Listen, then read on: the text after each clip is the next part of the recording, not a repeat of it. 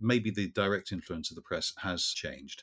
And of course, in the US, with the president dismissing the media right, left, and centre every chance he gets, then I think it is, I don't know if it's in decline, it's certainly going to find a new niche. Having been a tech and business journalist for 30 years, Guy Clapperton has seen and adapted to all of the changes that digital has prompted, from declining circulation figures and publications going out of business to multimedia and the changing nature of the journalist-PR relationship. I do think some of the expectations on some of the journalists' sides are quite unreasonable. Why do you think I don't do this for a living? Good grief.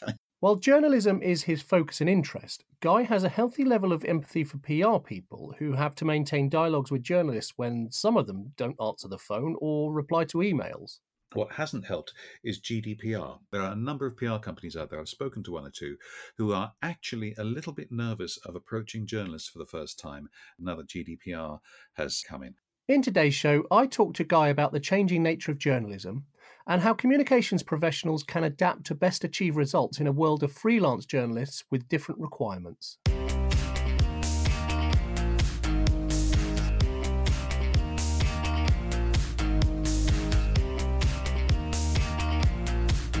This is Digital Download, a podcast that explores the latest thinking in digital communications, PR, and social media. Here's your host, Paul Sutton. Thanks for joining me, Guy. I'm going to start that. You're right, it is you that screws up, isn't it? It is, seriously, every single bloody time. It's ridiculous. I know that you have a podcast coming up of your own, which is going to be called, I believe, The Near Futurist. Yes, that's right. Thanks for mentioning that, Paul. Lovely and unprompted. I don't make it sound rehearsed. Yes, I've been a tech journalist now for 30 years. And over the last few years, I've noticed a lot of people at conferences describing themselves as futurists.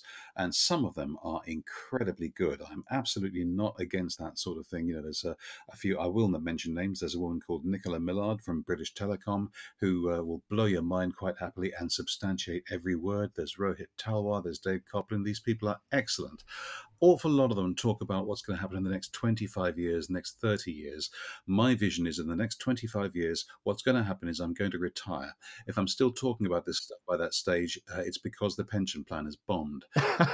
But on a more serious note, I'm also quite keen that if I do get to speak to people through a podcast or on the stage or wherever about technology, about the way working patterns have changed, I would like them to have something they would be able to do that's actionable over the next, say, but when they get into the office and they can start preparing now rather than think, 25 years' time we'll be doing such and such. That's interesting. Yeah. So I'm looking at the next 5 years. I'm editing a book with Rohit Talwar called The Next 5 Years. I'm preparing this podcast, which I'm provisionally titling The Near Futurist, and we will see where it goes from there. So when's the podcast, or when are you hoping it will be available? I did the first interview for it only yesterday. I should stress it's not going to be me pontificating. It is going to be a bunch of interviews because I'm a journalist. It's what I do. Yeah. I'm hoping that I'll get a few more under my belt and then start to release them at the end of October. I think you need to have 3 or 4 under your belt in case of unforeseen delays before you actually go public with them. But yes, end of October. Yeah, fantastic. I think you're right in that fact from experience. But yeah, I look forward to that. Actually, that sounds like a really good listen. So I will certainly be tuning into that. Thank you. So yeah, you said I'm a journalist, which is why I have invited you on today, really, because I wanted to talk to you about how digital has really changed the environment of journalism over the last 5 or 10 years. Most people listening to this podcast are marketers. And I know that some of them have big questions and there's maybe a lack of understanding of the way that journalists are working nowadays. So I thought it would make a really interesting chat just to find out your perspective.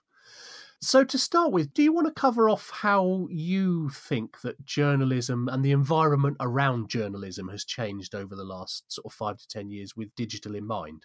Sure. I think, first of all, even over the last 15 years, there is as yet, I would suggest, no real clarity over just how journalism is going to be sustainable and how it's going to pay for itself. I mean, this is very much something that's of interest to journalists rather than to the readers, because we quite like getting paid.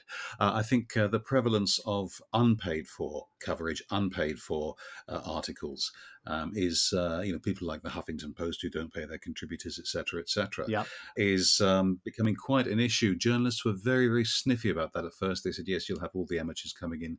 Any fool with a PC can now call themselves a commentator. And true though that is, there are also some people who are very good at what they do.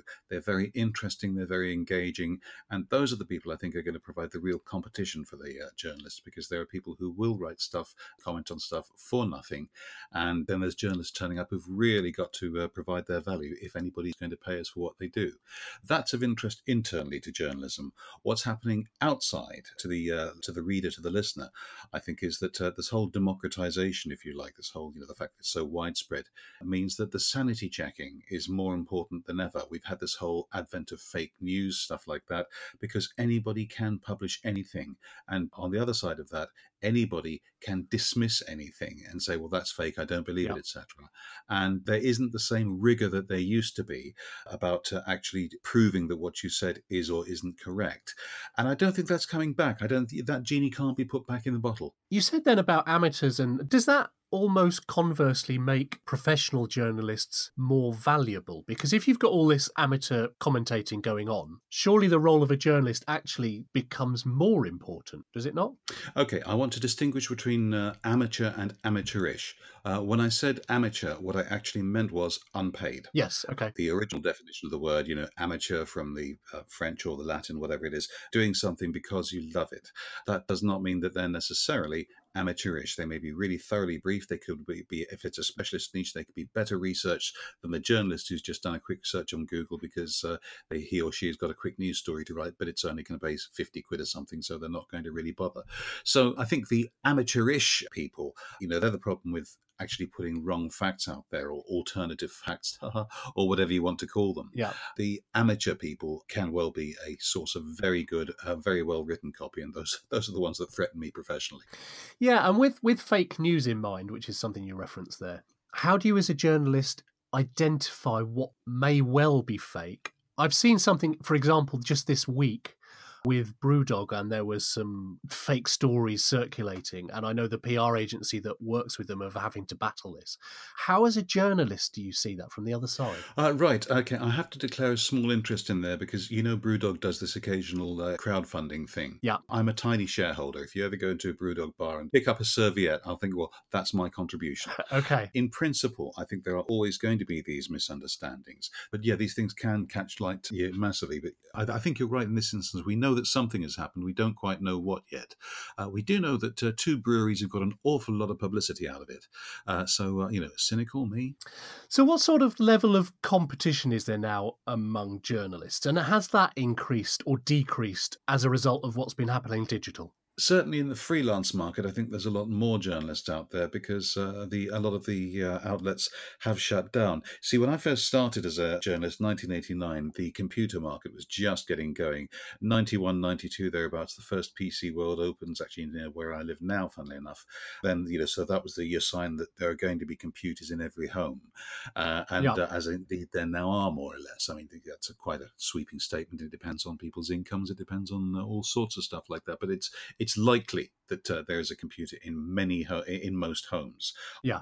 So then there was this great swathe of computer magazines. If you walked into W.H. Smith's, when I went freelance in 1993, W.H. Smith's walls would be covered with computer magazines. They still are to an extent, but there's many fewer of them. And this is why in 94, 95, I decided I was going to target the national press rather than the computer press, the specific tech press, as my markets, because I thought they're unlikely to just vanish overnight. Whereas I could see an awful lot of these tech titles just going away, and indeed they did. Then, of course, the internet really came into full swing about 96, 97, and so much information, and this is what I mean by the amateur people out there, but even the professionals as well, were putting so much information, so much good quality stuff out there without any cost. They were basing it on advertising. It was just free. That I think, an awful lot of the competition started tightening up, and the result was within publications, an awful lot of them closed down who were hiring staff. So suddenly there are an awful lot of freelancers out there. That hasn't really changed. Yeah, okay.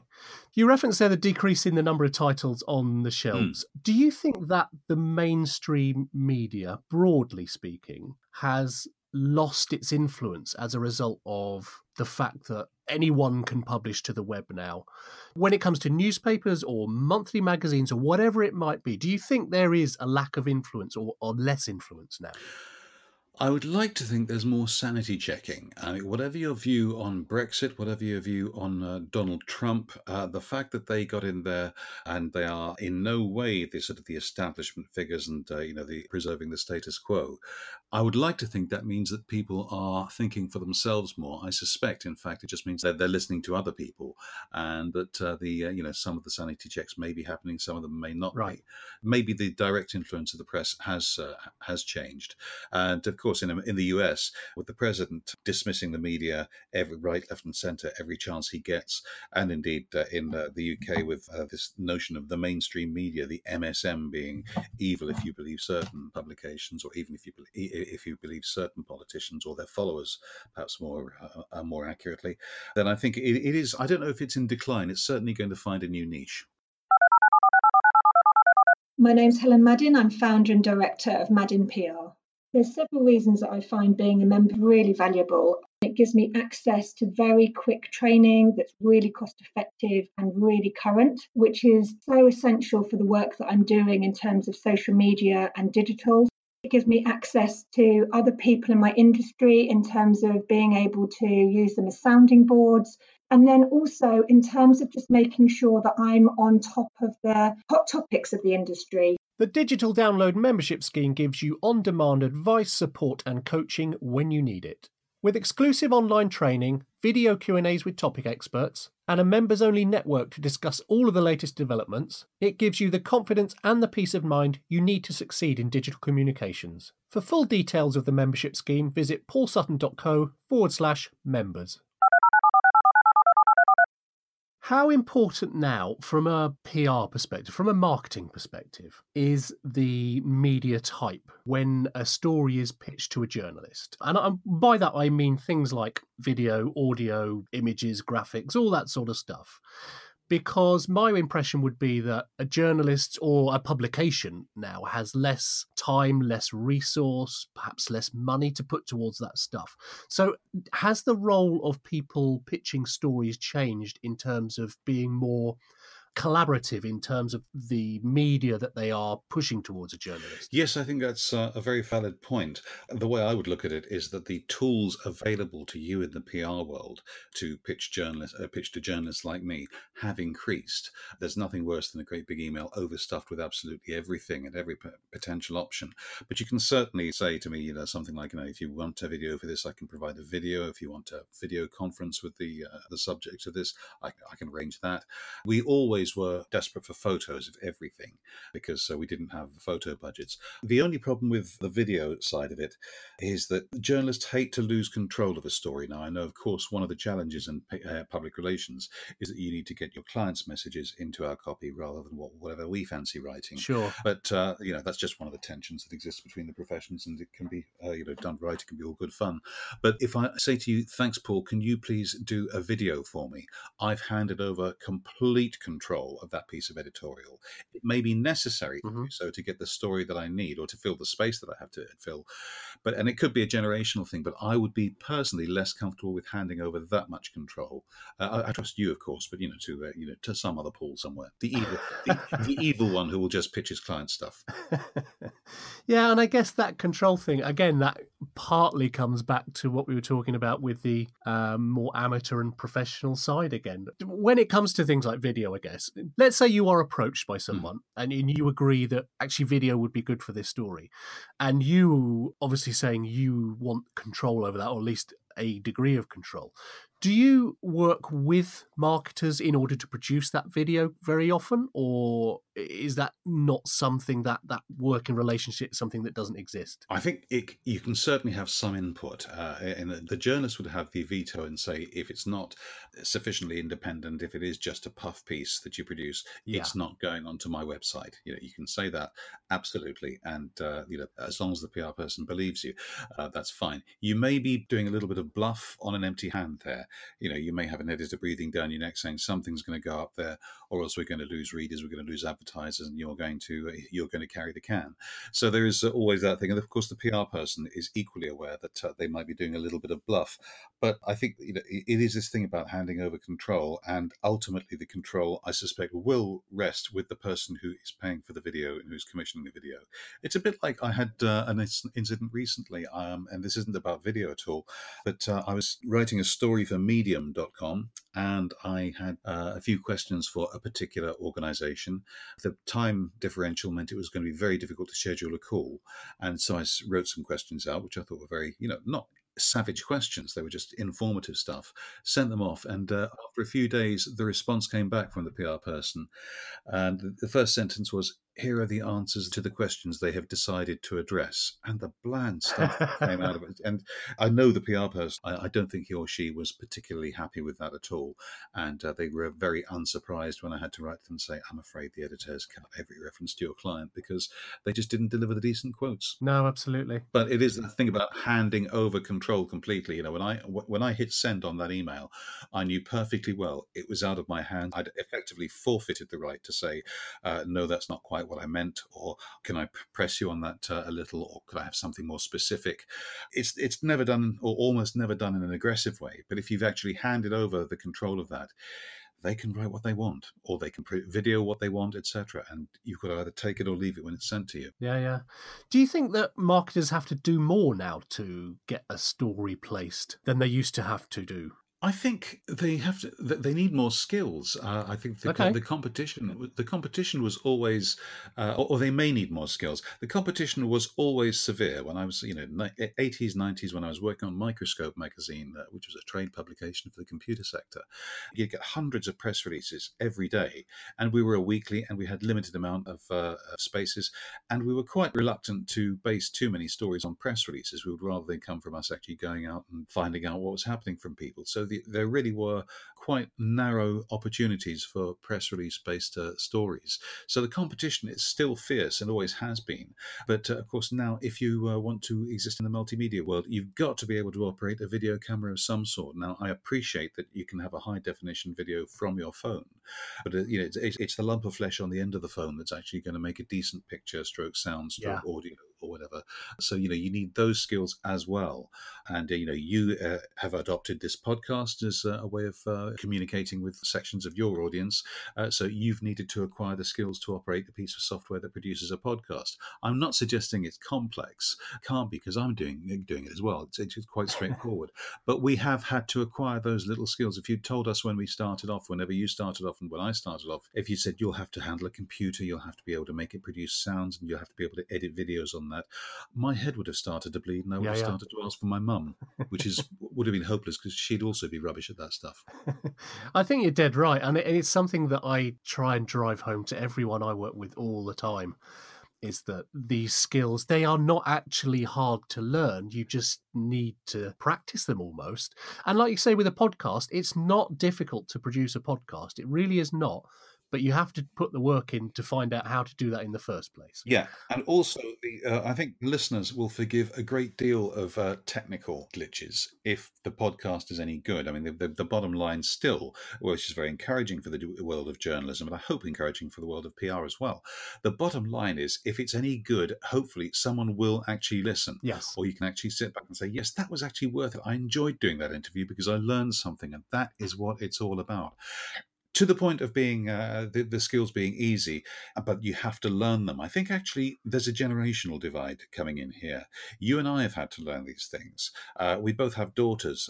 I know yours is considerably younger than mine. They haven't had to learn this. Yeah. If you say you need to edit this bit of video, that's okay. They've been doing it on their tablet all their lives. Yep. There will be something else for them when they get to their age that their kids will be doing. But Sure. We've had to learn it. It is actually perfectly natural to somebody who's grown up in the world of smartphones. Yeah. Totally agree. So when you look ahead at sort of 5 years' time then, in terms of the way your podcast is going to be, what are the sort of things that you are taking note of at the moment? What I'm taking note of is things like the interview I did yesterday was the fact about the future of payments, and the fact that cash is no longer as big as it was. Yep. Very recently I went to the cash point, but that was the first time in about 5 weeks that I'd actually bothered to get cash out. I've noticed, or rather, I've been prompted to notice by a client for whom I've written a white paper, that if you go to the supermarket and you pay with your card, as most of us do, they've stopped asking, would you like any cash back? Right. That was just a little thing that sort of changed, because Yeah. people are no longer as interested in cash as they were. These little things that change that we hadn't noticed. I'll also be looking at the fact that some of your managers in future may or colleagues may actually be pieces of software behaving as if they were people. Yeah. And indeed, when it comes to artificial intelligence, they might actually be developing their own upgrades. And quite where you get to in terms of who owns the copyright to an upgrade that a piece of software has written for itself, I have no idea, because they're not legally people. So there's all those sorts of things coming in. I'm also very interested in mobile technology. I know this is a middle-aged man talking, but there's stuff we can do with our phones these days. I acquired a few years ago a fairly sophisticated microphone. Yesterday, when I was doing this interview, I ended up using my phone. Yeah. And I've got to say, the sound quality is superb. Yeah.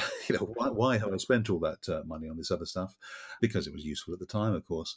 So, it's those little things, and the way it changes, the way technology changes the way that we actually operate. The fact that we are growing up taking it for granted that just about everybody can probably edit a video if they're under 30. Yes. That's a huge step change. Yeah. And it's crept up on us. We've barely noticed. It could be a very positive change. I'm not moaning about this. I think it's very exciting that people can do all this stuff, communicate in these new ways. But it is changing us. And so I'll be hoping to interview a couple of psychologists as well as technologists to talk about the effect this is having on us, without saying we're all addicted to our mobile phones, because that's been said so many times. And I don't know if it's actually true. It's interesting. I've been reading just recently the book Sapiens, and I don't know if you've read Sapiens. I haven't, I'm afraid. It's about the history of mankind and the way that's come through. And the second book looks at where mankind may well go in the next, foreseeable future. And even some of that just makes you really stop and think about, exactly as you say, it's the little tiny incremental changes that you don't even notice, because they all just flow together. And then suddenly 10 years down the line, you're looking at completely different ways of behavior and thinking and doing things in different ways. Even down to the internet, for example. And you and I are both old enough to remember when there was no internet, which now seems completely inconceivable, I think. Oh, absolutely. When my daughter was very young, this would be about mid-2000s sometime. She loves it when I tell these stories, by the way. We told her that not only did we have black and white television, but you couldn't put it on pause. Yeah. And she was almost in tears. She's like, the squalor these people grew up with. It must have been awful. So she had genuine sympathy for it. She thought it was actually sad. Yeah.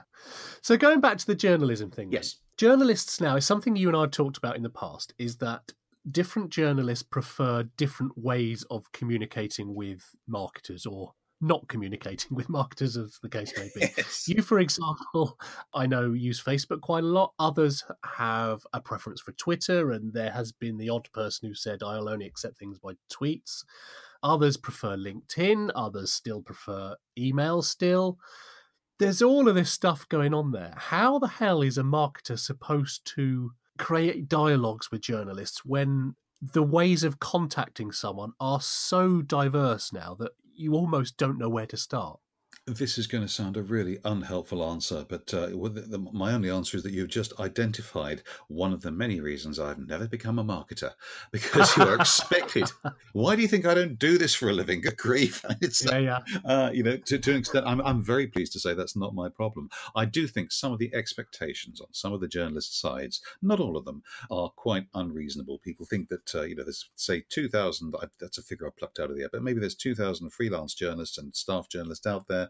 And it is your job, you probably working in your spare room, same as I'm working in mine, to differentiate between all of them and to make sure that you've got all of your lists are up to date. The fact that there are companies who actually specialize in providing lists, and they manage to fall behind as well because journalists change jobs so frequently, is another thing entirely. I think the thing to do, if you want any practical takeaway from this, is to identify a few journalists and or publications that you are going to be absolutely vital to you. Target them and try to keep tabs on who's doing what and how their preference is on just a handful of publications, or a handful of blogs, or a handful of outlets, or a handful of writers. And that should be relatively easy to manage. I'll tell you what hasn't helped. What hasn't helped is GDPR, Okay. because there are a number of PR companies out there. I've spoken to one or two who are actually a little bit nervous of approaching journalists for the first time now that GDPR has come in. Personally, I think that's an extreme reaction. I don't think that's what GDPR is for. I think if you were in court and a journalist was saying, "You may not contact me, I'm a journalist, how dare you," I suspect the court would say, and I'm speculating here, I suspect the court would say, "You're a journalist, they're a PR, come on, get over it." But that's the legal term. But I think that's not held. So what a lot of these PR companies are doing, they are buying in lists. And of course, there are some very out-of-date, dodgy lists out there, or lists that just have the fact that you're a journalist in there. Therefore, you go on every list. You can tell when you're getting them because it asks you if you'd like to opt out at the end, rather than it being a personal thing. I'm a technology journalist. I'm a business journalist. Only 2 days ago, I had this press release on divorce statistics, which was, it's bad enough, but it happened to land on my wedding anniversary. I mean, come on, guys. 26 years, and there it was saying, "Well, that's it, mate. Sorry, mate. That's it. Here's some of the factors." And I was saying, "What? Sort of overuse of handheld device. Yeah, got that. Yeah, check." Doesn't mention, total obsession with Doctor Who coming back next week, so I'm okay there. Oh, okay. Probably a bit oversharing there. No, that's fine. I mean, from someone who's blogged for years and runs a podcast and stuff, I get them all the time. And you're right, you can spot them a mile off. As soon as it lands in your inbox, even before opening it, sometimes you just know this is some random list that someone has bought. And it's... Someone's charged them good money for that, and they paid good money for that in good faith. And that upsets me, because, there are people taking advantage, and that really does upset me. Well, yes, I agree to an extent, but then I also think if you are the person who has bought that list, then in a sense, I think I don't know how to say this without being rude. You're allowed to make a mistake once. It's when I've alerted people to this, and they say, "Oh, well, you're on the list. You can always opt out," and then you realise that later they've just bought another list. Those are the people who are annoying. But I think a lot of people do these things in good faith at first. Okay, well, listen, it's been really good talking to you. Where can people contact you online if they want to talk to you further about this? Well, thanks very much. I'm hiding on Twitter with as Guy Clapperton. That's probably the least, but as one word, which is possibly the least convincing pseudonym anybody has ever heard. They'd be welcome to do that. My website, clappertonmediaassociates.com, has a regular blog, although I've missed this week. I've been very naughty with media tips. Obviously, the idea is to publicise my media training service, but I always make sure there is something of value in there. And of course, guy@clapperton.co.uk is my email address, and has been since 1996. And that's a very good way of attracting my attention. Lovely. Well, thank you very much for your time. I really appreciate that. Thoroughly enjoyed it. Thanks for having me.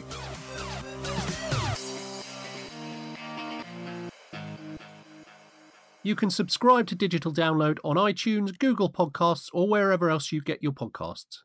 And if you've got any ideas for future topics you'd like to see covered, or people you'd like to hear from, contact me on Twitter, where I'm @ThePaulSutton. Thank you for listening.